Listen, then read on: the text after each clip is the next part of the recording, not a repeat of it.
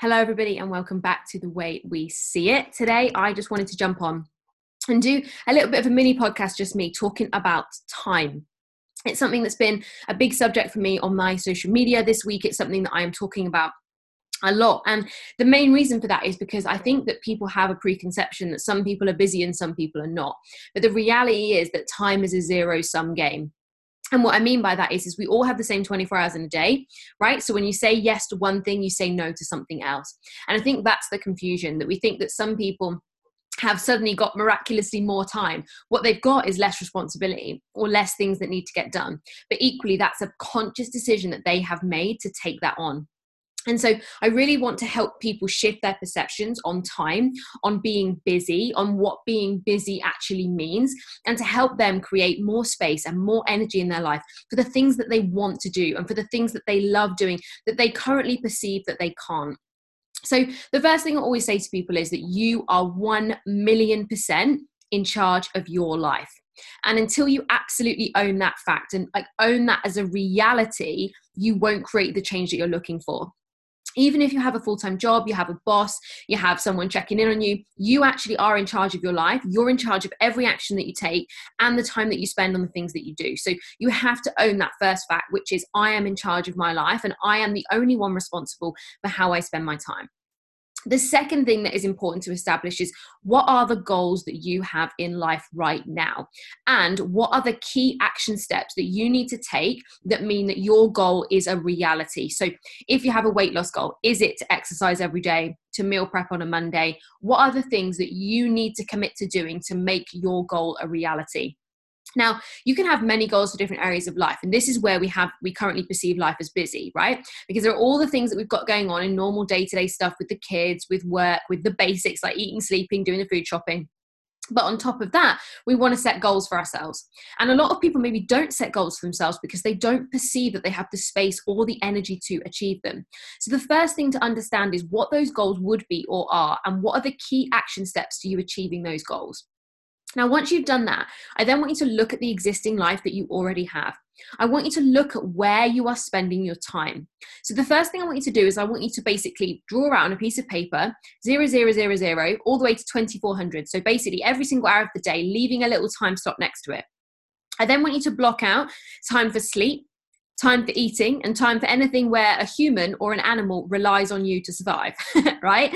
And it's not necessarily because you can't do other things in that time. So as an example, when you're meal prepping, you might be listening to some music, right? And we can come to that later on when I talk more about rituals and habit stacking in a later episode later on this week. But I want you to block all these things out. I want you to block out when you work. I want you to block out when you work out, if that's relevant. Because guys, blocking your diary is a great way to see where, first of all, you have space. And secondly, where you have what I call low value time. So if you still clean your own house, you don't have a cleaner, that is actually low value time. It doesn't mean that cleaning your house is low value, but it means that you don't need to be fully present, fully in the process and in the job, unless you are a cleaner by trade, right? Instead, you can be doing something else, like listening to your audiobook. You can be getting your steps in while you're doing it, as an example. So the reason why I want you to time block is because by time blocking, you understand where the space is in your diary and where the low value tasks are. Now, you may perceive that you don't have space in your diary, that life is always a rat race. You're always back to back to back to back to back to back to back. But here's the thing, you created that. So what we can then do is start to stack things together to help make some space and make some kind of give you that energy back in your diary. Now, that first comes from that initial step to being aware of how you are spending your time. Then I want you to look at the things that you do every single day, the tasks that you do every single day, and I want you to prioritize them under 4 categories. Number 1 is urgent. Now, urgent is normally dealing with crisis and chaos, like there's ketchup all over the floor, someone's hurt themselves, and this isn't something you can really block in or plan. This is something that you really have to deal with kind of on the fly, on the spot.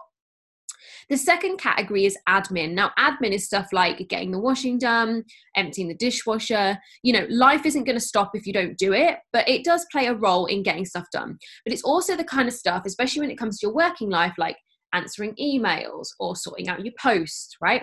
It's not what I call life critical. It doesn't deliver the core results that you're looking for in line with those goals that you set.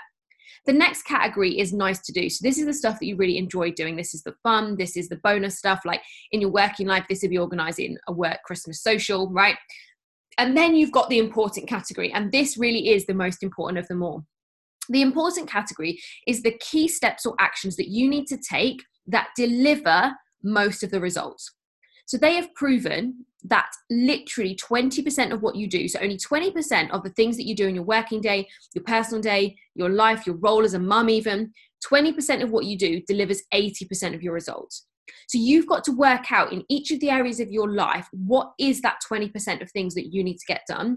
And they are the things that need to go in that important box. The 80% goes across those other three. So the urgent, crisis dealing, the nice to do, and the admin. But by identifying what the core activities are that you need to do every single day in that important box, they are the things that must get prioritized first in your diary. They are the things that you must create time blocks for. They are the things that are high value tasks that you cannot do something else with. Admin are low value tasks. You can habit stack and we can add things in, and we're going to talk about habit stacking later this week. But guys, if you aren't making space for the things that are in that important box, either in your working day because you're drowning in admin, in your personal life day because you're drowning in admin, you have got to focus on reprioritizing. Guys, if nothing changes, nothing changes. And the sad truth is, time is actually a zero-sum game, which means that you cannot create more time. Time is not a magical thing. It doesn't appear out of nowhere. Instead, you just have to create more space within the time that you have.